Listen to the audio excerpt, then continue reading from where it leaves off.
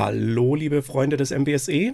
Herzlich willkommen zu einer neuen Folge vom MBSE Podcast. Heute zum Thema Dependable System of Systems Engineering. Und zwar nicht von Tim und mir wie gewohnt, sondern wir haben heute einen Gast, nämlich Christian Neureiter. Christian, möchtest du dich mal vorstellen? Servus, grüß euch. Ja, Christian Neureiter ist mein Name. Man hört es vielleicht ein bisschen durch. Ich komme etwas aus dem Süden, aus Österreich. Ich bin Lehrender an der Fachhochschule Salzburg und darf seit kurzem ein Forschungszentrum zu dem Thema Dependable System of Systems Engineering leiten und freue mich total drauf, mit euch beiden ein bisschen über unser Fachgebiet zu fachsimpeln und zu ratschen. Ja, großartig. Ich meine, das ist ein Wahnsinnstitel von deinem Forschungszentrum. Ich muss ja jedes Mal wieder nachgucken. Josef Fresse Center for Dependable System of Systems Engineering.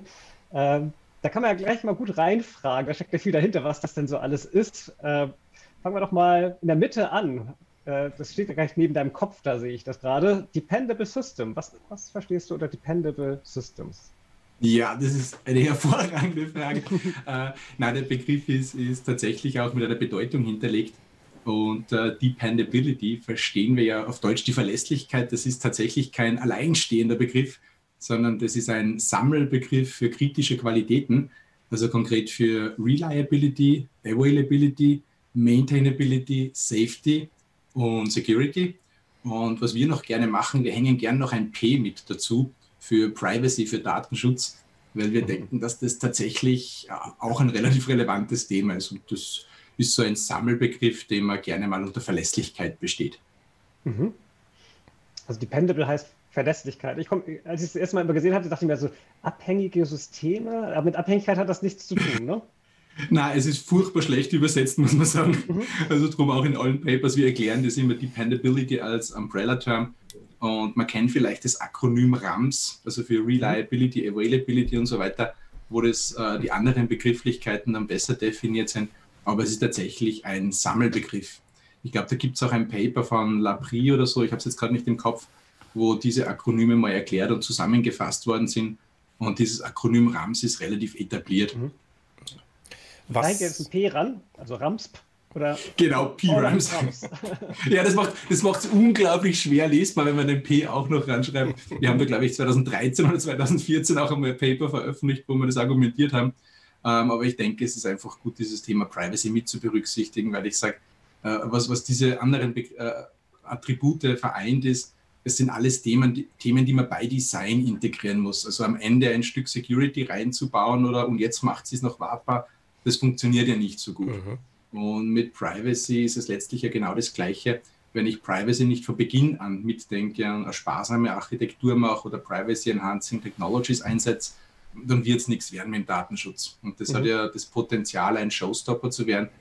Und von daher denke ich, dass dieses P-RAMS, Privacy und alles andere unter Dependability, dass das gerechtfertigt ist, dass man sagt, und das bitte bei Design auf jeden Fall mal andenken.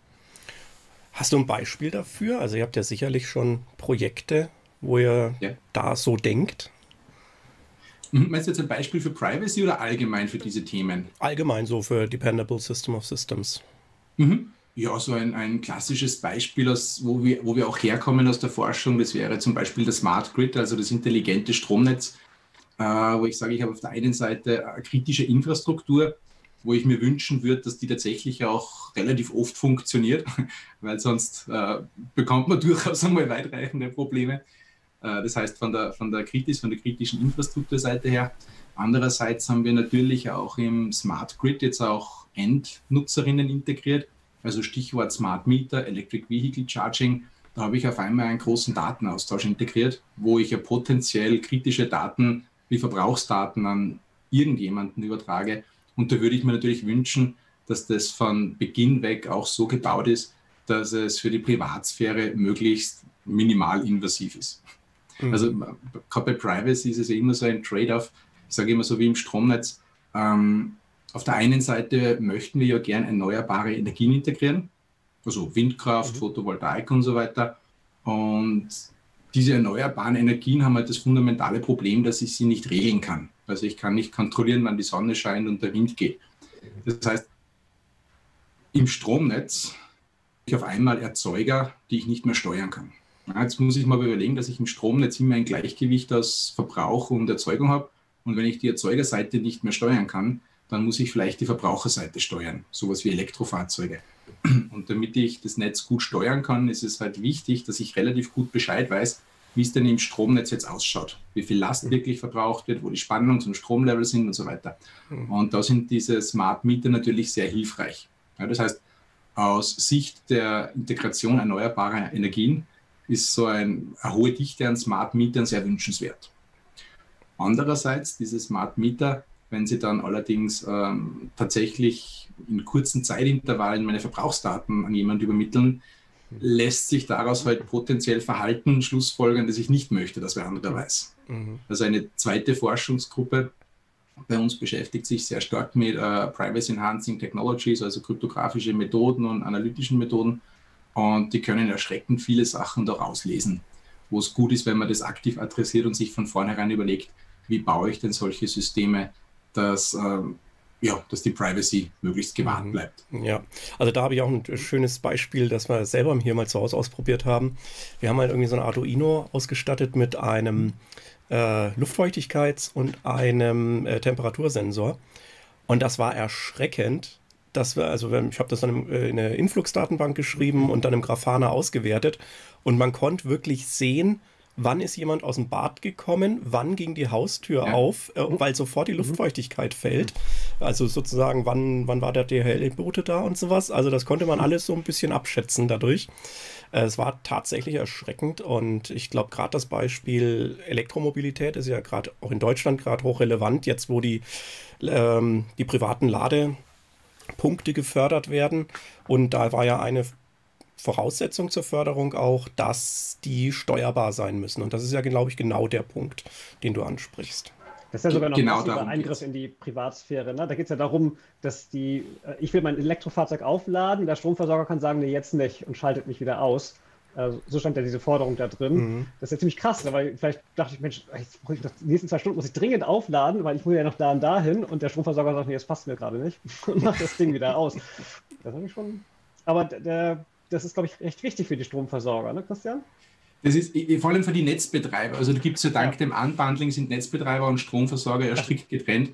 Und was man sich bewusst machen muss, ist natürlich, dass die Infrastruktur des Stromnetzes ja über 1,5 Jahrhunderte gewachsen ist und die lässt sich auch nicht so schnell dicker machen oder ausbauen. Das heißt, wenn wir jetzt aber auf einmal ganz viele große Verbraucher anschließen wie Elektroautos und aber voraussetzen, dass ich nicht per se mal überall neue Stromnetze bauen kann, dann braucht es eben intelligente Steuermechanismen. Und da kommen wir auch schon zu so einem spannenden Punkt Richtung System of Systems. Wenn ich so ein Zusammenspiel von diesen beiden Entitäten haben möchte, vom Stromnetz und den Elektroautos, dann müssen die irgendwie miteinander tun können. Und da haben wir dann tatsächlich ein System of Systems geschaffen. Und die Schwierigkeit ist, wenn jetzt Person A ein Stromnetz baut und Person B ein Auto, wie stelle ich erstens mal die Interoperabilität sicher und wie stelle ich sicher, dass die beide ein gemeinsames Ziel verfolgen. Und da sind wir letztlich auch tatsächlich genau bei dem gelandet, wo wir eigentlich herkommen.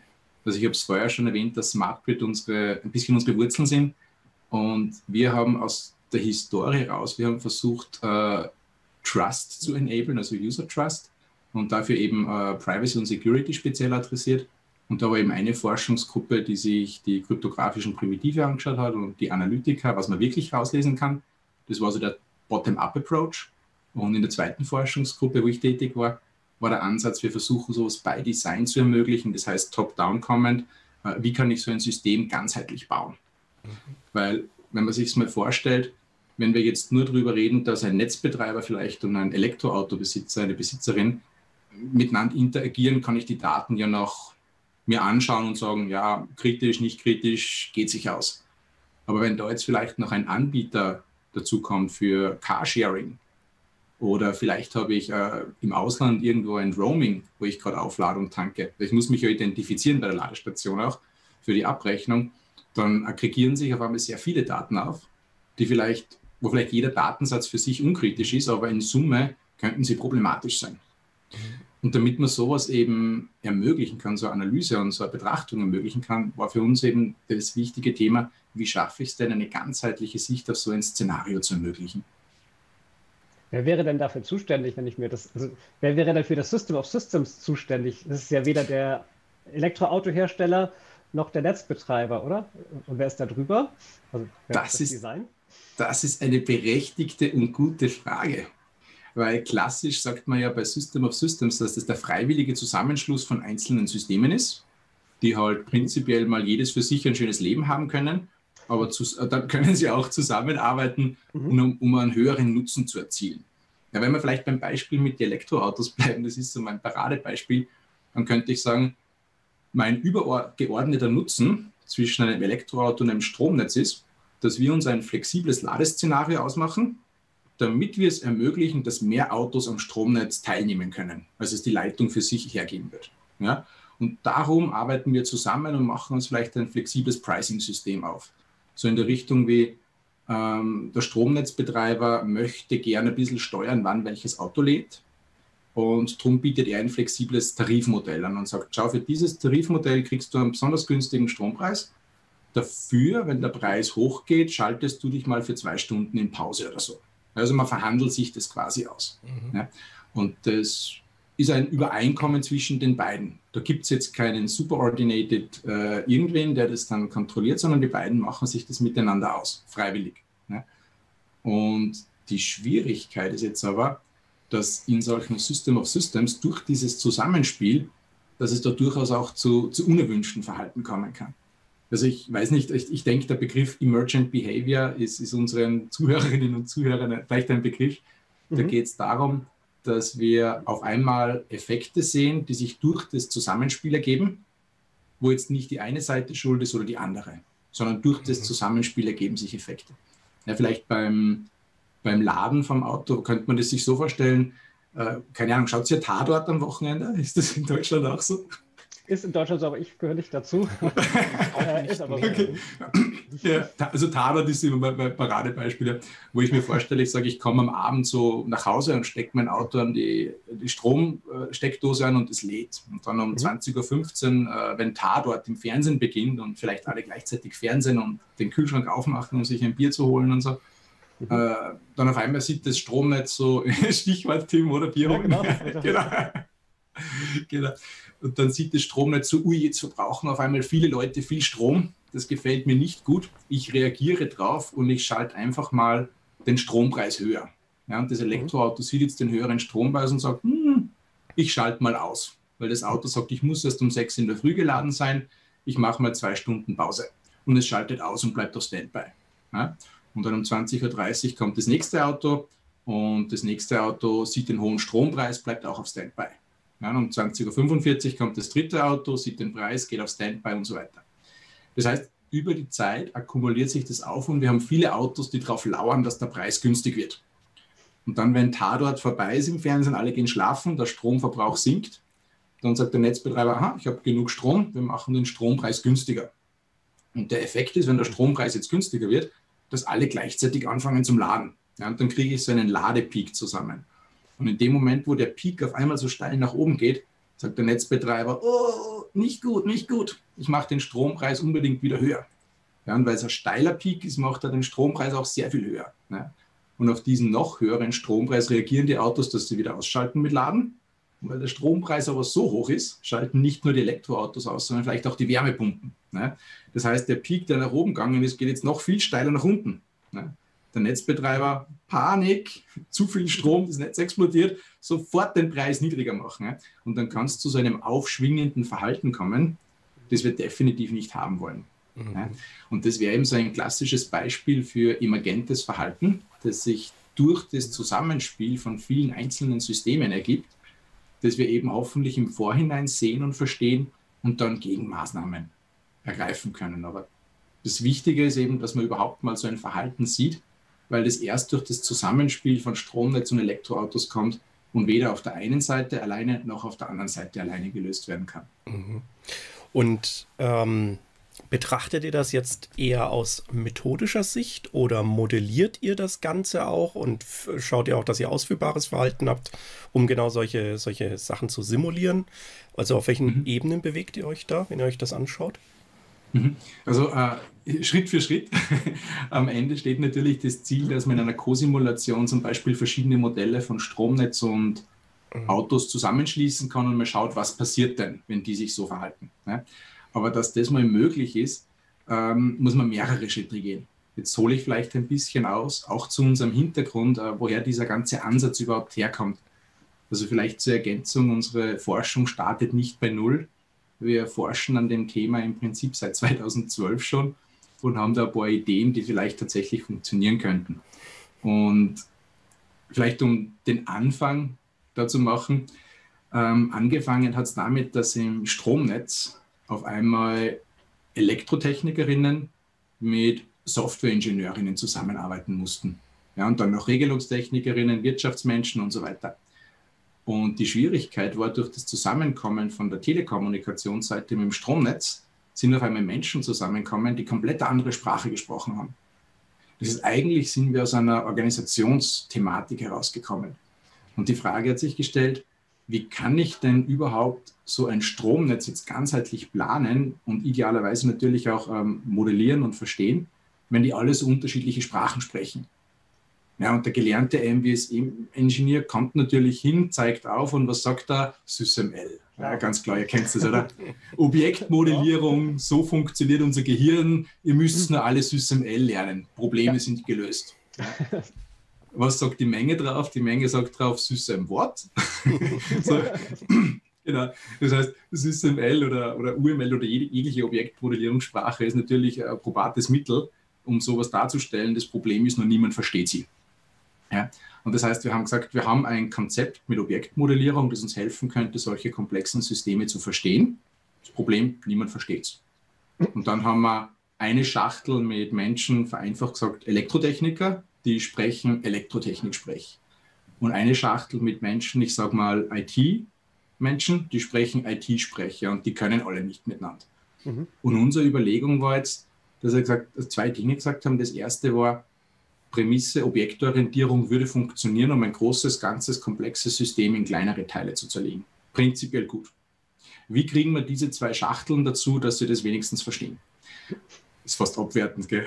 Ja. Und die Überlegung war eben auch aus der Unternehmensorganisation heraus, naja, wir müssen eine neue Schachtel finden. Also wir brauchen einen neuen Frame, der alle diese Menschen, die beteiligt sind, involviert.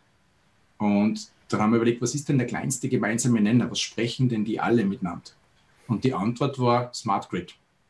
Weil egal, aus welcher Schachtel sie kommen, das gemeinsame Element, das vereinigende Element ist Smart Grid. Das heißt, wir brauchen eigentlich nur eine Smart Grid-Sprache, die wir obendrauf auf die Objektmodellierung setzen. Das heißt, die Menschen sehen oben Smart Grid-Sprache, die Sprache, die sie verstehen. Ja?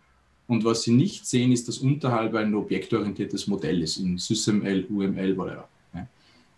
Und das war schon mal der erste Ansatz. Also vielleicht Domain-Driven Design geht ja da in eine ähnliche Richtung mit der fachlichen Architektur. Ja? Das heißt, das war so die Idee. Also Organisation, einen Rahmen, das verbindende Element suchen. Und dann war die nächste schwierige Frage, was ist denn die Smart Grid-Sprache? Sollten wir uns da was Neues überlegen? Ja? Und ihr kennt das wahrscheinlich beide, wenn man sich eine neue Sprache, DSL, überlegt, dann kommt jeder her und sagt, ich habe eine bessere Sprache. Also wie soll ich sagen, ein Ansatz, der potenziell Konflikt birgt. Und um das Gab es da schon was in dem Bereich überhaupt? Also, oder war das tatsächlich grüne Wiese? Gab was? Okay. Tatsächlich ist genau in der Zeit, also 2012, ist von CENELEC und EC, also den Standardisierungsgremien, ist was veröffentlicht worden. Und man muss sich das so vorstellen, also CEN als europäische Standardisierungsgruppe hat ja zwei Untergruppen. Das eine ist CENELEC und das andere ist EC. CENELEC für Elektrotechnik, EC für Telekom. Und die haben gesagt, hey, wenn da im Smart Grid jetzt Elektrotechnik und Telekom zusammenwächst, dann sollten wir mal gemeinsam abprüfen, wo denn unsere Standards sich widersprechen, überlappen, überschneiden und so weiter. Und da hat es eine Arbeitsgruppe gegeben, die Smart Grid Coordination Group, und die haben für diesen Abgleich haben sie am Ende 2012 das sogenannte Smart Grid Architecture Model veröffentlicht. Das ist sozusagen ein von der Standardisierung gesetzter Rahmen, wie man so einen Smart Grid als Stromnetz mal kartografieren kann. Und diese Kartografierung ist recht interessant. Also man kann sich das mal vorstellen, dass es zuerst eine Ebene gibt, wie eine Landkarte, und auf dieser Ebene werden die Smart Grid Elemente verortet. Wie eine Landkarte, wie ein kartografisches System. Und diese Ebenenstruktur ist so gestaltet, dass die eine Achse, die X-Achse, ist so die Zerlegung des Stromnetzes von groß nach klein, also vom Kraftwerk über Übertragungsnetze, Verteilnetze und so weiter, bis zum Endkunden. Ja, dass ich einfach mal sage, ich habe linear mein Stromnetz aufgeteilt. Hat man nicht neu erfunden, das hat es schon gegeben, alles gut, alle haben es akzeptiert. Die zweite Achse, hat man gesagt, und das ist jetzt die Automatisierungstechnik, die auf das Stromnetz einwirkt. Da haben wir gesagt, naja, wie kann ich jetzt diese Automatisierungstechnik, diese ganze Prozesssteuerung darstellen? Und da hat man gesagt, naja, da gibt es ja auch schon was, die SCADA-Automatisierungspyramide aus dem industriellen Bereich. Das heißt, mit diesen beiden Achsen, einmal das Stromnetz zerlegt und einmal die Automatisierungstechnik hierarchisch zerlegt, habe ich jetzt eine schöne Kartografie, wo ich sagen kann, welches Element liegt wo. Das ist mal schön. Das ist dann auch undisputable, weil die Achsen sind ja vordefiniert, die sind schon alle akzeptiert. Und nur mit dieser Kartografierung kann ich tatsächlich auch schon Dinge ableiten. Also so Sachen wie, wenn etwas weiter links ist, also auf der Zerteilung vom Stromnetz sehr nahe dran am großen Kraftwerk, dann ist vermutlich Security ein sehr großes Thema. Ich möchte mir mein Kraftwerk nicht hochnehmen lassen. Wenn was weiter rechts liegt, also ganz bei der Kundin und beim Kunden, ist möglicherweise Privacy ein größeres Thema. Ja? Also man sieht schon, nur durch diese Kartografierung kann ich schon mal Elemente verorten und Dinge ableiten. Und das war mal der erste Schritt. Und der zweite Schritt war, dass man gesagt hat, naja, wenn ich da drin jetzt zwei beliebige Elemente habe, wo ich mir Interoperabilität wünsche, dann möchte ich ja, dass die Dinge miteinander tun können. Und dann hat man sich die Frage gestellt, naja, wenn zwei Geräte miteinander tun können sollen, wenn sich die verstehen sollen, auf welchen Ebenen sollen denn die miteinander reden können? Und dann hat man quasi aus dieser einen Ebene, wo wir jetzt nur die Kartografierung haben, hat man gesagt, machen wir 5 Ebenen und schauen wir uns auf jeder Ebene einen anderen Aspekt an. Und da war dann auf der obersten Ebene war dann ein sogenannter Business Layer. Das heißt, ich schaue mir mal, wenn man so möchte, im weitesten Sinn Requirements, Regulatorien an, dass beide die gleichen Ziele haben, gleichen Anforderungen und so weiter. Ja? Könnten wir heute als Requirements Viewpoint bezeichnen. Auf der zweiten Ebene weiter unten war ein sogenannter Function Layer. Das heißt, da habe ich gesagt, da schaue ich mir nur die Funktionalität an. Was tun denn die beiden miteinander? Stichwort, wie schaut denn unser Use Case aus, den wir gemeinsam haben? Zum Beispiel ein Use Case wie Elektroautoladen. Wer ist beteiligt, wer ist involviert, wie interagieren die? Ja? Also das heißt, wir haben mal einen Business Layer, wo wir die Motivationen anschauen und die Regulatorien, einen Funktionslayer, wo wir uns die Interaktion anschauen und dann unterbei noch 3 technische Layer, wo man sich einmal das semantische Datenmodell anschaut, also dass die Informationsobjekte konsistent sind, einmal die Kommunikationsprotokolle und einmal die Physik. Ja? Und damit war auf einmal ein Gerüst geschaffen, das es uns ermöglicht hat, besser über Smart Grids zu reden, weil wir die Elemente verorten können haben, sagen, wo sie sind und so weiter. Und dadurch, dass das Ganze aus der Standardisierung gekommen ist, war das undisputable. Also das heißt, da hat man nicht drüber diskutiert, ob wir das gut finden oder schlecht. Es kam aus der Standardisierung. Das haben sie alle akzeptiert. Und dadurch, dass auch nichts Neues gemacht worden ist, sondern nur vorhandene Konzepte zusammengefügt worden sind, war es auch verständlich. Und auf einmal hatten wir eine gemeinsame Sprache für ein Smart Grid. Ja? Der einzige Haken dabei war, dieser Würfel, den ich gerade textuell beschrieben habe, man kann ihn aber auch googeln, den gibt es auf Wikipedia und etliche Bilder im Internet und vielleicht können wir es in die Shownotes auch verlinken. Klar. Also dieser Würfel, der so super einfach verständlich war, den alle akzeptiert haben, war ein PowerPoint. Ich habe tatsächlich sogar das originale PowerPoint. Ja. Genau. Und von daher war dann natürlich einmal gesetzt, wir haben gesagt, okay, wir haben eine Sprache, die Leute verstehen. Gut, sie ist momentan PowerPoint, aber man versteht sie. Ja. Und das kann doch nicht so schwer sein, dass man jetzt diese Sprache nimmt und aus dieser verstandenen Sprache eine Domain-Specific Language macht. Und auf einmal kann ich Smart Grid modellieren und die Ergebnisse schauen nicht mehr aus wie Klassendiagramme oder Blockdiagramme, sondern schauen aus wie ein Information Layer, ein Communication Layer, ein Function Layer und so weiter. Etwas, das die Stakeholderinnen verstehen. Aber ihr habt das dann schon ganz konkret mit UML oder SysML gemacht, ne? Also da genau. ein Profil erstellt. Weil du Genau. gerade sagst, es sah plötzlich nicht mehr, also es sah plötzlich aus nach einer Sprache, die sie versteht, aber wenn ich ganz einfach Ja, Stereotypen jetzt auf SysML oder UML anwende, sieht es ja immer noch SysML und UML aus. Außer dass im Kasten oben vielleicht ein Name steht, der mir vertrauter ist als Block oder Klasse oder sowas. genau. Genau, also das war tatsächlich auch eine Architekturentscheidung, die wir getroffen haben. Wollen wir streng und standardkonform ausschließlich die Mechanismen der UML-Profile oder SysML-Profile verwenden? Mhm. Dann wären wir konform und tool-interoperabel, aber Mhm. wir gewinnen nichts. Und wir haben uns Mhm. dann dafür entschieden, dass wir uns auf ein Tool festgelegt haben, das neben den reinen Profilen noch zusätzliche Mechanismen zur Verfügung stellt, wo man wirklich aus dem Erscheinungsbild ändern kann, Matrizen einfügen kann. Mhm. Und mittlerweile sind wir so weit, dass wir halt quasi nicht nur eigene Diagramme mit eigenen Elemente haben, sondern wir bieten auch Zusatzfunktionen, also sowas wie semi-automatische Model Transformations, wenn ich zum Beispiel vom logischen Viewpoint sage, jetzt möchte ich den in konkrete physikalische Elemente transformieren. Das heißt, das ist schon eine große Unterstützung für die Anwenderinnen. Ja, Aber also die Sprache selbst ist aber dann immer noch konform zum Standard, nehme ich an. Also das wäre theoretisch austauschbar. Ich genau. habe nur zusätzliche Views definiert und Transformationen, die wir darauf aufsetzen. Dadurch habe ich natürlich was Tool-spezifisches. Also ich kann das gleiche Modell nicht einfach in einem anderen Modellierungswerkzeug laden, weil das wahrscheinlich nicht kann, Genau. diese Also spezifischen Diagramme. ich könnte mal prinzipiell das Modell exportieren in einem anderen Werkzeug laden. Mhm. Dann habe ich halt tatsächlich lauter Klassen oder Blöcke mit einem Okay. Stereotyp oben drauf und die schauen halt dann nicht aus wie ein Stromnetz oder ein Elektroauto. Aber theoretisch wäre das natürlich möglich. Ja. Ja. Aber das Ja, den heißt, das Ansatz finde ist ich grundsätzlich ziemlich charmant. Also überhaupt ja, Modellierungswerkzeuge oder Tools zu haben, die zwar auf einem SysML-UML-Modell arbeiten, aber das Stakeholder orientierter darstellen. Man hat diese standardisierten genau. Diagramme, die sind auch wichtig, aber man kann auch viel mehr darstellen. Das finde ich schon Genau, großartig. also, genau, wir propagieren im Prinzip auch ein Modeling-Stack über 3 Ebenen. Das heißt, wir sagen, wir haben ganz oben haben wir eine Ebene, ich sage mal System-Kontextanalyse. Da ist mein Fokus eher darauf, dass ich verstehe, wie mein System mit seiner Umgebung interagiert, was es tun soll, welche Umgebungsinterfaces, welche Interaktionen und so weiter. Mhm. Und auf dieser Ebene steht halt die Stakeholder-Interaktion im Vordergrund. Das heißt, da versuche ich, die Sprache der Stakeholderinnen zu sprechen. Ja. Also an der Stelle würde jetzt quasi auch unser Domain-Specific Language zur Anwendung kommen. Mhm.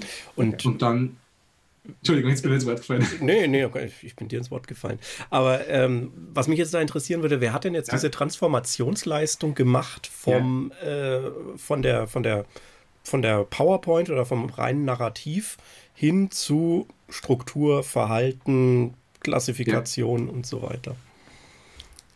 Genau.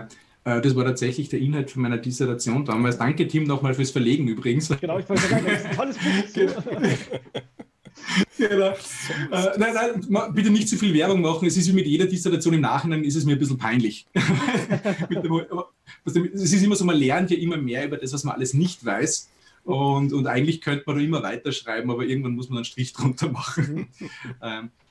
Aber tatsächlich die Schwierigkeit war aus diesem Konzept heraus, wie bringe ich das in ein schönes Modell, wie schaut so ein Metamodell aus, das dann vielleicht auch einigermaßen formalisiert ist mit einem schönen Abstract Syntax Model, Concrete Syntax Model, Constraints und so weiter. Das war eher die Schwierigkeit, an dem arbeiten wir auch nach wie vor, muss ich dazu sagen. Und ja, also wie gesagt, es ist still work in progress. Also wir haben das Framework, wir haben uns im Tooling weiterentwickelt. Mittlerweile ist es so, dass wir im Tooling eben direkt auf die Datenbanken der Werkzeuge zugreifen und damit dann mehr Möglichkeiten auch haben. Aber welche Elemente konkret innen drinnen verwendet werden, das ist nach wie vor Work in Progress. Wer ist denn wir? Also das Joseph Ressel Center for Dependable System of Systems Engineering. Das ist ja gerade erst letzten Monat eröffnet worden. Aber genau, offiziell. Offiziell, genau. Aber die Arbeit, von der du jetzt gerade sprichst, die ist ja viel älter. Wer ist denn wir? Genau. Also da auch zur Genesis von uns, also wir haben ja angefangen in einem älteren Joseph Ressel Center, da sage ich den Namen jetzt nicht, das wäre noch schwerer zu merken. Und wir haben im Prinzip angefangen, wir haben uns den Problemen Privacy und Security im Smart Grid gestellt. Und quasi die Idee Domain-Specific Language und Modellierung war ein Mittel zum Zweck. Und dann hat sich aber herausgestellt, so hoppla, eigentlich sind ja die Konzepte ganz cool und die sind ja jetzt prinzipiell nicht auf dem Smart Grid limitiert. Und wir haben dann in unserer Forschungsgruppe, die vorher im Smart Grid gearbeitet hat, da sind dann neue Unternehmenspartner dazugekommen und wir haben versucht, dieses Konzept erstmal auf Industrie 4.0 zu übertragen. Also vielleicht arbeitet jemand im Kontext Industrie 4.0 und kennt das RAMI 4.0, das Reference Architecture Model for Industry 4.0, das im Endeffekt ja auch aus diesem Smart Grid Architecture Model abgeleitet wurde. Ja, also da hat man gesehen, im Smart Grid hat es gut... Basiert sehr auf so Genau. IEC-Normen und sowas, ja. Genau. Und das heißt, wir haben gesagt, naja, dieser Würfel für die Industrie 4.0 Architekturen ist dem Smart Grid Würfel nicht ganz unähnlich, weil er von ihm ja abgeleitet wurde, gehen die Methoden da auch. Und dann haben wir quasi eine Zweigstelle aufgemacht, wo wir uns auf einmal wo der Fokus stärker in die Methoden gewandert ist. Und wir haben uns auf die Anwendungsdomäne Industrie 4.0 konzentriert nebenbei. Und dann später ist mit einem neuen Unternehmenspartner auf einmal noch das Thema Automotive gekommen. Und dann über die Standardisierung, wo ich auch ein bisschen aktiv bin, ist dann das Thema noch gekommen, naja, wie schaut es mit Smart City Architekturen aus? Und auf einmal haben wir angefangen, diese Methoden, die wir da anfänglich entwickelt haben, zu transferieren in die anderen Anwendungsdomänen. Und auf einmal haben wir unsere Methoden für Smart Grid, Smart City, Industrie 4.0 und Automotive übertragen. Und haben die Methoden weiterentwickelt, also auch so, ich sag mal so Model Validation, Co-Simulation, wie wir vorher schon kurz besprochen haben, Code Generation und diverse Dinge. Und da haben wir dann auf einmal ein ziemlich gutes Asset gehabt mit dem großen Glück, dass ich unglaublich coole Kollegen habe, die unglaublich schlau sind. Und dieser Pool an Mitarbeiterinnen ist wirklich fantastisch. Also kann man nicht hoch genug einschätzen. Und dann war da dieses Konstrukt, wo wir gesagt haben, hey, jetzt haben wir so viel Wissen, wir haben so viele Assets, allerdings die klassische Problematik in der Forschung mit kurzfristigen Verträgen, Forschungsakquise und so weiter. Und dann ist gemeinsam mit den Unternehmenspartnern eben die Idee geboren worden, ob man diese Forschung nicht zusammenfassen kann und konsolidieren in etwas Stabileres. Und da gibt sich natürlich dann dieses Konzept der Josef-Ressel-Zentren, das ist dann natürlich prädestiniert. Also das ist, bei diesen Josef-Ressel-Zentren handelt es sich um ein unglaublich charmantes Fördermodell in Österreich. Das funktioniert so. Man muss zuerst einmal Industriepartner finden, die mal sagen, ja, wir haben da ein Thema, ja, das ist spannend, ja, das interessiert uns, ja, daran glauben wir und ja, dafür sind wir bereit, Geld zu zahlen. Und zwar nicht einmalig, sondern über 5 Jahre lang jährlich. Also wenn sich dann Unternehmenspartner dafür committen, dass sie 5 Jahre lang jährlich wo Geld einwerfen, dann kann man einen Schritt weiter gehen. Dann kann man zur Christian-Doppler-Gesellschaft gehen und einen Antrag schreiben. Und wenn der Antrag wird dann wissenschaftlich evaluiert, also der wird dann weltweit an Fachexpertinnen und Fachexperten geschickt, um quasi ein wissenschaftliches Abklopfen nochmal zu machen, dass das ein relevantes und signifikantes Thema ist. Und wenn die auch finden, dass es gut ist, dann wird so ein Zentrum genehmigt. Und das Zentrum läuft dann eben so, dass über 5 Jahre lang die Unternehmenspartner das zugesagte Geld an die Christian-Doppler-Gesellschaft werfen. Die Christian-Doppler-Gesellschaft verdoppelt das Geld, ein Wortwitz, und gibt es dann uns und gibt es dann quasi dem Forschungszentrum zum Arbeiten. Und das Charmante daran ist einfach, also erstens mal, es hat geholfen, natürlich das Team zu stabilisieren, eine Struktur zu geben, Fokus zu geben, auszurichten, und es gibt einfach allen Beteiligten eine Perspektive. Und man hat da den industriellen Sanity-Check durch die Partner, dass die dabei sind, den wissenschaftlichen Sanity-Check durch die Christian-Doppler-Gesellschaft, und da hat man einfach ein unglaublich gutes, wertvolles Biotop, wo man wirklich einmal konzentriert, längerfristig an seiner Forschung arbeiten kann. Da sind wir wirklich auch sehr stolz drauf, dass wir das genehmigt bekommen haben. Das war ein breiter Weg dahin. Und wer ist eigentlich der Josef Ressel? Ich habe das schon häufiger gehört, aber ich weiß ehrlich gesagt nicht, wer das war. Der Erfinder der Schiffsschraube, ein Österreicher. Ein Österreicher Schiffsschraube erfunden. Ja, aber jetzt irgendwie, also ich habe die Geschichte jetzt, hätte ich mich vorbereiten können, gell? Hätte ich mir denken können, dass die Frage kommt.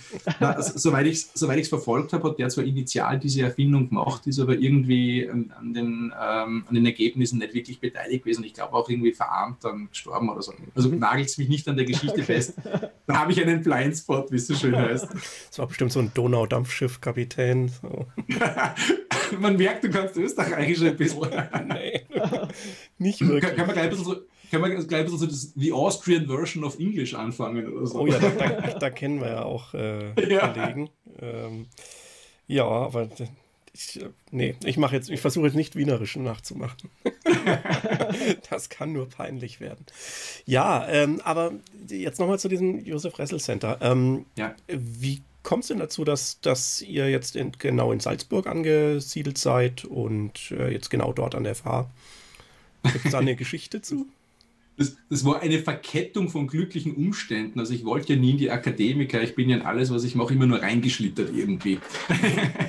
Nein, also ich bin zwar Salzburger und habe da auch mal eine Schule für technische Informatik gemacht, dann als Softwareentwickler dann mal kurz gearbeitet, bevor ich festgestellt habe, das kann es noch nicht gewesen sein, und habe dann in Graz Telematik studiert. Das ist Telematik an sich ist ja ein Wort, das ist nichts, das ist eine Vorsilbe und eine Nachsilbe. Aber inhaltlich besteht es im Prinzip aus einer Kombination aus Informatik, Elektrotechnik und ein bisschen Mathematik. Also es ist ungefähr gedrittelt. Das heißt immer so die Schnittstellen. Und ich war da zuerst in der Automotive-Branche tätig. Aus der wurde ich dann wieder mal gespin-offt in ein Unternehmen, wo wir Steuergeräte für erneuerbare Energiesysteme gemacht haben. Da bin ich auch das erste Mal an das Thema geschrammt, dass vielleicht Softwaremenschen und Hardwaremenschen nicht so gut miteinander können. So ein Schlüsselerlebnis. Ich sage nur Stichwort, was ist eine Funktion, was ist ein Modell? Oh ja. Genau. Das kann man in so Meetings immer mal auf den Tisch werfen und dann sagen, let's fight.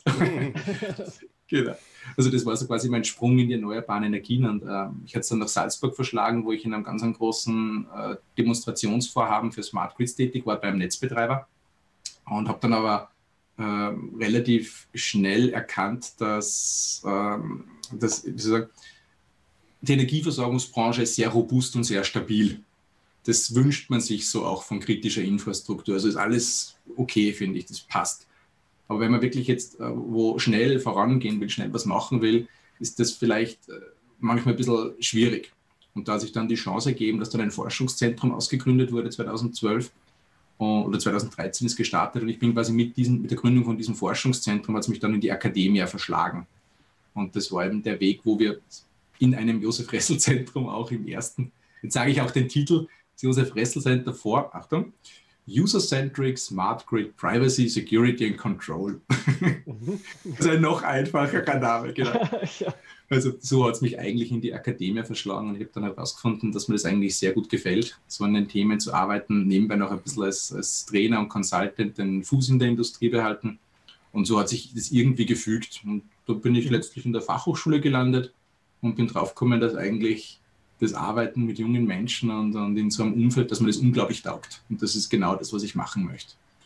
Ja, und das war dann so, ja, aus Versehen in ein Forschungszentrum gestolpert, dann noch promovieren alles, und die Themen dann eben vom Smart Grid als Anwendungsdomäne weiterentwickelt auf die Methodik, und auf einmal war es Systems Engineering. Und das ist das, wo ich auch jetzt stehe, wo meine Passion ist, sowohl auf der technischen Seite als auch auf der Organisationsentwicklungsseite. Also ich nehme an, ihr seid dem Effekt ja auch schon öfters begegnet, dass so Themen wie Systems Engineering, dass man das nicht technisch einführen kann, sondern eigentlich nur über die Organisation. Ja. Genau. Das kennt man. Conway's Law werfe ich mal in die Runde. Genau. Ja. Genau, da greift Systems Engineering natürlich voll rein, genau. Ja. Genau. Und das sind so meine Herzthemen, die mir richtig Spaß machen. Hat das Josef-Ressel-Center, was jetzt neu geöffnet wurde, Beziehung auch zu Incosi oder auch das Thema? Ich habe bei Incosi das Thema Dependable System oder Dependable System of Systems oder so noch nicht gesehen in der Kombination. Also wir haben leider noch keine Beziehung zu Incosi oder zur GFSE in Deutschland. Also soweit ich weiß, wird Österreich ja quasi von der GFSE, also dem German Chapter of Incosi, wie es so schön heißt, mitbetreut. Aber aktuell ist mir in Österreich kein Vorhaben in diese Richtung bekannt, dass das irgendwie auf eigene Beine gestellt wird. Es gibt, wie gesagt, auch noch keinen direkten Austausch, aber im Rahmen des Ressel-Zentrums ist uns Vernetzung natürlich ganz, ganz wichtig. Und wir müssen uns mal die Mitgliederraten anschauen, aber ich nehme an, da gibt es einen Academic Tariff oder so. Und dann wäre es natürlich anstrebenswert, dass man sich da auch engagiert. Und gibt es so eine Community zu Dependable System of Systems? Also man sagt, das ist eine Uni und da dreht sich alles drum, oder seid ihr das jetzt? Also, ob wir das jetzt sind, also unverständlicherweise werden wir noch nicht in den Top 3 der Ivory League gerankt. Genau. Wir arbeiten dran. Nein, Also eine explizite System of Systems Engineering Community wäre mir nicht bewusst. Ich glaube auch nicht, dass das irgendwie sinnvoll wäre. Ich denke, dass man das im Kontext von Systems Engineering, im Kontext der INCOSI ansiedeln sollte. Aber also die Vernetzung auch mit Fachinstituten ist uns ganz wichtig.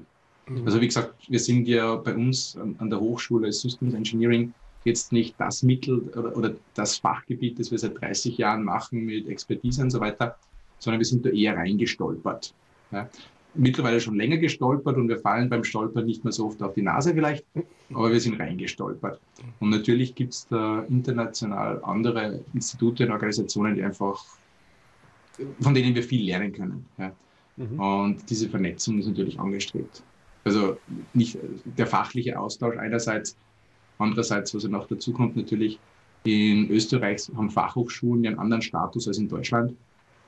Also bei uns ist es zum Beispiel auch nicht möglich, dass jemand promoviert oder eine Habilitation macht. Das heißt, immer wenn es bei uns jemand gibt, der Promotionsvorhaben hat oder vielleicht eine Habilitation anstrebt, dann braucht man da irgendwo eine Partneruniversität, wo man gemeinsam arbeitet.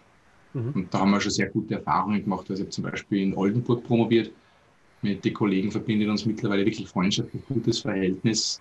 Und das war einer der größten Enabler. Also da sind wir aktiv auch dabei, die Vernetzung auszubauen. Ja. Oh, schön. Okay. Vielleicht haben ja auch unsere Zuschauer eine Frage. Ihr könnt natürlich gerne den Chat verwenden, den Live-Chat. Das sehen wir dann hier und würden entsprechend die Frage an Christian weiterleiten. Die erste Frage müsste sein, welches Bier trinkt sie eigentlich? Ja, mal gucken, ob sie kommt. Was mich noch interessieren würde, du als Österreicher, kannst mir vielleicht die Frage beantworten. Österreich ist ja ein relativ kleines Land, aber irgendwie habt ihr einen relativ guten Impact bei MBSE. Also wenn ich da an die Grazer Kollegen denke und wenn ich an Daniel Siegel denke und jetzt halt noch dich, ne? Wie kommt denn sowas? Hast du da eine Idee? Ich habe jetzt keine unmittelbare Idee. Ich meine, Reinhard Haberfellner hast du jetzt nicht namentlich erwähnt, aber der ist ja leider heuer verstorben, eine Größe in dem Bereich. Was ich mir vielleicht erklären könnte, ist, Systems Engineering per se ist ja eine Nische. Also es ist ja, wir haben gerade vorher, bevor es losgegangen ist, darüber gesprochen, wie erkläre ich jemand das Thema. Und möglicherweise könnte es daher kommen, dass wir in Österreich vielleicht jetzt bei den Themen im Scheinwerferlicht uns natürlich schwer tun, mit Ivory Leagues Unis zu konkurrieren und mit großen Universitäten auch. Und vielleicht ist das einer der Gründe, warum es uns in diese Nische zieht. Keine Ahnung. Oder vielleicht, weil wir als Österreicher so toll sind mit interkultureller Interaktion, auch mit den Deutschen, gut erprobt. Darum wollen wir das natürlich gleich auch dann fachlich anwenden. Also ich habe da keine pauschale Erklärung, aber es freut mich, dass das so wahrgenommen wird. War mir nicht bewusst. Ja, doch. Das fällt auf. Das ist ja vielleicht auch mal ein Thema, wir planen auch mal so MBSE around the world, so mal in verschiedenen Ländern mal reinzuluschern, um mal zu hören, wie MBSE in dem Land gerade ist. Das wollen wir nächstes Jahr starten mit Schweden. Das ist gerade in Planung. Da wäre sicherlich Österreich auch mal ein gutes Thema. Ja, sicher. Dann können wir uns hoffentlich wieder mal auf ein echtes Bier treffen, nicht nur remote. Das wäre natürlich sehr schön. Sowas wie die Nordic Systems Engineering Tour. Tim, da haben wir uns übrigens das erste und ich glaube sogar einzige Mal persönlich gesehen, oder? Auf der Nose 2017. Genau, ja, die war super. Das war mit Gina, ne? Gina. Ja, genau. Guillaume, vom Maitre war sie, genau. Ja. Sowas sollte man wieder merken. Warum gibt es eigentlich keine südliche Systems Engineering Tour? Es gibt eine Southern Systems Engineering Tour. Auf der allerersten Nordic Systems Engineering Tour war Julio mit. Ich weiß den Nachnamen vergessen. Und der ist der Technical Director von INCOSI in Spanien und der hat das dann irgendwie angeschoben. Und die tourt durch Italien, Spanien, Frankreich und Schweiz, soweit ich weiß. Super, das heißt, wir sitzen wieder zwischen den Stühlen, oder? Ja, ihr habt in der Mitte der Alpen. Die alpine Systems Engineering Tour. Ja, die machen wir im Winter zum Skifahren. Ja, wenn es wieder mal Schnee gibt. Ja, also Schweiz, Österreich, Bayerische Alpen. Ja, warum nicht? Ja. Gute Idee. Auf jeden Fall ein sehr erfolgreiches Konzept. Ich meine, dieses Jahr mussten wir es ausfallen lassen wegen Corona und haben gesagt, virtuell machen wir das nicht. Das passt dazu bei der Tour nicht. Aber nächstes Jahr ist schon wieder gerade in Planung. Okay. Ja, das wird ja super passen. Ja, genau. Ja, Christian, ihr seid ja wie gesagt neu gegründet. Du hast auch schon von ein paar Mitarbeitern erzählt. Aber ich vermute mal, ihr habt ja auch mal so ein bisschen Grundfinanzierung bekommen oder sowas. Sucht ihr Mitarbeiter, wenn da jemand sagt, Mensch, ich möchte jetzt meine akademische Karriere starten oder ich bin gerade fertig mit dem Studium. Gibt es da was bei euch? Immer. Genau. Also es ist tatsächlich so, also wir haben ein gewisses Pouvoir für Mitarbeiterinnen und Mitarbeiter. Wir sind noch nicht im Endausbau. Das heißt, natürlich halten wir die Augen immer offen nach geeigneten Kolleginnen und Kollegen. Wir suchen aktuell gerade nicht aktiv, weil wir durch Corona jetzt auch ein gewisses Raumproblem haben mit, es dürfen nicht so viele Leute im Raum sitzen. Also ich sage mal so, der Kontostand wird gerade mehr hergeben als die Raumgröße. Total absurde Situation. Aber wir sind noch nicht ganz im Engausbau und wir freuen uns immer also über Mitarbeiter, auch über, habe ich gar nicht erwähnt, auch über Unternehmenspartner. Also wir sind ja auch ein Modell, das wachsen kann und generell über jegliche Form von wissenschaftlichen Austausch. Also da freuen wir uns über jeden, einfach der Blick über den Tellerrand ganz, ganz wichtig ist. Mhm. Also ihr wollt sich jetzt nicht bewerben, oder? Oh, aktuell bin ich ganz Gerade, glücklich. Geht so, oder? Gerade kein Leerlauf, keine Langeweile. Nee. Es ist schön im Consultant-Bereich, dass uns da eigentlich zurzeit gar nicht so schlecht geht, oder? Ja, das kann ich bestätigen. Merkt ihr auch, dass sich in den Firmen jetzt im Bereich Digitalisierung, digitale Zusammenarbeit total viel getan hat? Gemischt. Ja, gemischt. Ich muss auch gerade ein bisschen zögern. Ja. Also ich arbeite ja auch bei einem Softwareunternehmen und da auch in der Beratung und im Produktmanagement. Und ich fand das sehr, sehr spannend jetzt zu sehen in Corona-Zeiten, dass die einen gesagt haben, um Gottes Willen, lasst uns in Ruhe, wir haben Kurzarbeit. Und die andere Fraktion hat gesagt, ey, wir haben endlich mal Zeit für unsere IT. Ja. Also, lass uns mal ein Backup machen, oder? Ja, das jetzt nicht unbedingt, aber lass uns mal unsere Prozesse angucken und überprüfen, ob unsere Tools noch die richtigen sind. Ja. Meine Hoffnung schien mir so ein bisschen, so habe ich es ja vorher schon angesprochen, dass gerade beim Thema Systems Engineering, wenn man es in der Industrie unterbringen möchte oder einführen möchte, dass das meistens auch mit organisatorischen Änderungen geht. Mhm. Also wenn ich so eine Box über Menschen herum neu ziehen möchte, dann geht das ja meistens nicht nur virtuell.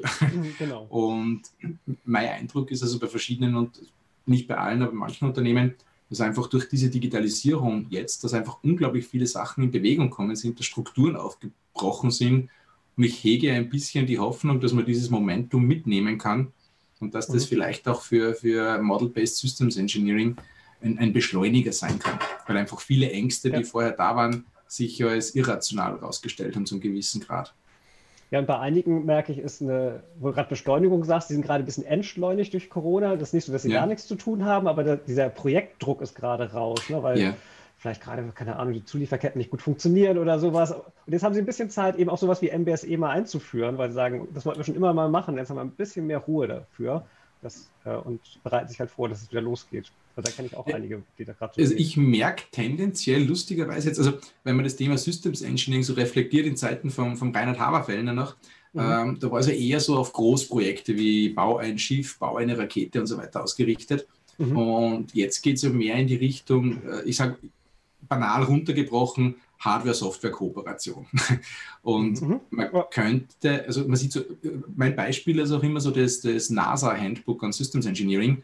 Wenn man sich anschaut, die erste Version, ich glaube 1997 oder so, irgendwas in der Größenordnung, und die zweite Version 2017. Also das spiegelt das schön. Und meine Wahrnehmung ist, dass im Endeffekt durch diese Vernetzung momentan, also dass wir so viele vernetzte Systeme jetzt haben, dass diese Vernetzung letztlich ja die Komplexität der Systeme so belegbar wachsen lässt. Und letztlich die Antwort auf Komplexität ist ja immer Modellierung, so wie es das Gehirn von uns macht. Und da sehe ich momentan auch aus den verschiedensten Branchen auf einmal einen Pull, so wir wollen das Thema. Und dieses Thema gibt es halt nicht for free, das gibt es nur mit organisatorischen Änderungen auch. Und da sehe ich jetzt schon ein großes Momentum. Nehmt ihr das auch so wahr, dass das so überall gleichzeitig gerade ist? Ja, ich höre es auch oft, dass sie das dann nicht Systems Engineering nennen. Also wenn man reinkommt in die Unternehmen, sieht man, dass die das eigentlich schon betreiben, aber die nennen es dann irgendwie anders. Ne? Also das sind dann andere Namen, die sie da verwenden. Und man sagt, eigentlich ist es Systems Engineering. Und wenn ich dann auch manchmal sage, kennt ihr Incosi? Ne, haben wir nie gehört. Aber sie machen eigentlich schon Systems Engineering. Und das poppt jetzt überall so an allen Ecken und Enden hoch. Aber dieses interdisziplinäre Zusammenarbeiten, das ist halt jetzt Da habe ich auch so eine lustige Anekdote, weil wir reden ja immer von Systems Engineering. Gell? Und wenn du in ein Unternehmen reingehst und sagst, ja, und Systems Engineering, dann sagen sie immer, ja, System Engineering machen wir seit 20 Jahren. Und die lustige Anekdote ist immer so, wenn du genau hinhörst, wenn jemand sagt Systems Engineering mit Plural S, dann kriegt man schon mit, ja, hat sich ein bisschen mit beschäftigt. Und wenn jemand sagt System Engineering, dann meinen sie tendenziell das Arbeiten auf Systemebene, ja, und der Rest spricht runter. Sehe ich ganz genauso. Ich habe aber auch so ein bisschen das Gefühl, dass durch den Einzug der Software viele Schmerzen erlebt worden ist natürlich, und dass jetzt gerade diese Hardware-Software Zusammenarbeit, wie gesagt, immer wichtiger wird, weil, glaube ich, auch ein großer Teil der Wertschöpfung oder der Gewinn des Kundennutzens, der kommt halt daraus, dass man Hardware mit Software zusammen verbindet. Genau. Und wie es nicht geht, hat man die letzten 20 Jahre erlebt. Und wie es besser geht, sieht man halt an manchen Beispielen. Und ich würde, glaube ich, sogar noch einen Schritt weiter gehen. Ich würde sagen, so der erste Sprung war so Kundennutzen durch Verbindung Hardware-Software als ein System. Und was ich jetzt sehe, also gerade Stichwort IoT, autonomes Fahren und so weiter, dadurch, dass jetzt die Software immer stärker in Cyber-Physical Systems hineinwächst, hast du jetzt auf einmal noch zusätzlich das Problem, es geht nicht nur darum, dass Hardware und Software miteinander kann, sondern dass sie immer und verlässlich miteinander kann. Und ich glaube, dass sich da nun mal ganz brutal die Spreu vom Weizen trennen wird, weil ich sage mal so, nehmen wir Stichwort KI, ja, also KI im Kontext von Data Warehouse, Produktvorschläge und so weiter, alles gut. Macht Spaß, kann man ausprobieren, experimentieren. Wenn einmal ein schlechter Treffer angezeigt wird, kein Problem. Wenn du aber jetzt irgendwie eine Personenerkennung mit KI machst, dann würdest du dir schon wünschen, dass die einigermaßen verlässlich funktioniert. Und daher kommt ja auch bei uns das Dependable, wo wir eben so den Schritt sehen, wir wollen, dass die Systeme nicht einmal, sondern immer funktionieren. Und ich glaube, der Sprung von coole Technik geht mal bis hin zu coole Technik, die auch im kritischen Bereich geht. Ich glaube, da ist noch einmal ein ganz großer Sprung, weil da wird schon deutlich formaler und ein bisschen herausfordernder noch. Und die meisten haben auch Angst davor, dass da nicht mehr so viel Spaß macht. Ja, wenn es formaler wird, wird es meistens immer theoretischer und dann wird es... Ja, genau. Und wenn dann so Dinge dazukommen, genau, sowas wie Requirements, wenn du dich auf einmal mit formalen Requirements auseinandersetzen musst, mit Traceability, mit Verifikation, Validierung, das macht ja alles nicht so viel Spaß. Fälschlicherweise.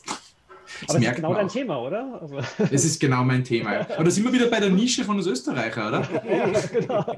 Da gibt es so dieses schöne Zitat, wie heißt das? Weil ich das gemacht habe, was niemand machen wollte, kann ich heute was sonst niemand kann. Irgendwie so. Nein, genau, passt ganz gut. Aber ich denke tatsächlich, also gerade diese Sachen sind spannend. Vor allem, weil es ja, wenn ich möchte, dass Systeme verlässlich funktionieren, reicht ja eben der technische Fokus nicht mehr aus, sondern ich muss den Fokus auch weiter aufmachen Richtung Organisation, Prozesse, wenn man so möchte, auch Mitarbeitercoaching, Mitarbeiterführung. Und das finde ich ein unglaublich spannendes Gebiet, was einfach breiter ist und holistischer. Jetzt habe ich das schlaue Wort auch noch untergebracht. Holistisch, Wahnsinn. Den ganzen Podcast haben wir es geschafft, ohne holistisch zu sagen. Aber jetzt ist es passiert. Ihr wisst ein wissenschaftliches Paper ist nicht gut, wenn nicht einmal drinsteht Holistik. Ist das so? Okay. Deswegen kommen die alle durch. Reden wir über Buzzwords. Das wäre auch eine Episode. Das wäre auch mal eine schöne Episode, ja, wollte ich gerade sagen. Was? Buzzword-Bingo, oder? Buzzword-Bingo, ja, da können alle mitspielen. Und dann Oh ja. Das ist eine super Idee. Da würden mir ein paar einfallen. Hörst du mich schon? Kannst du mich hören? Dein Mikro ist an, du bist mute. Genau. Buzzword-Bingo 2020. Ja, genau. Siehst du schon was? Ja. Ja, gut. Jetzt sind wir ja schon fast am Ende der Stunde, die wir miteinander verbringen wollten. Ich traue mich ja gar nichts mehr Neues einzuwerfen, weil ich nebenbei brav auf die Uhr schaue. Ja, es gibt noch viele, viele Themen. Gerade eben hast du Cyber Physical System als Buzzword mal reingeworfen. Das ist, da hätte man auch voll drauf anspringen können, aber ich musste merken, dass ich mich auch gerade ein bisschen gebremst habe, damit das nicht zu lang wird. Aber ja, da kann man ja noch ein Thema mal machen wieder. Genau. Da merkt man auch so ein bisschen die Auswirkungen von 2020, wie sich jeder ganz an jegliche Form der sozialen Interaktion festklammert. So andere Menschen zum Reden. Ein Anzeichen für soziale Verwahrlosung, so 2020. Ja, ich muss sagen, ich glaube, selten so viel mit Tim zu tun gehabt wie 2020. Das hat auch Vorteile. Sonst haben wir uns immer nur in den USA gesehen, auf den Aubergine-Dings. Das war immer der Treffpunkt, wo wir uns gesehen haben. Und zusammen ein IPA getrunken haben. Ja, genau. Ich schicke euch mal das Stiegel nach Deutschland. Ja, gerne. Ja, dann würde ich sagen, kommen wir doch so langsam zum Abschluss. Christian, vielen, vielen Dank für deine Teilnahme. Also, sehr gern. Es war ein Vergnügen. War jetzt auch das erste Mal für uns, dass wir einen Gast da hatten. Also ich würde sagen, kann man wieder machen. Kann man wieder machen. Machen wir auch wieder. Genau. Wir können es noch nicht ganz genau sagen, wann. Wir planen für Anfang Januar einen Podcast zusammen mit Jason. Jason McSmith von der OMG.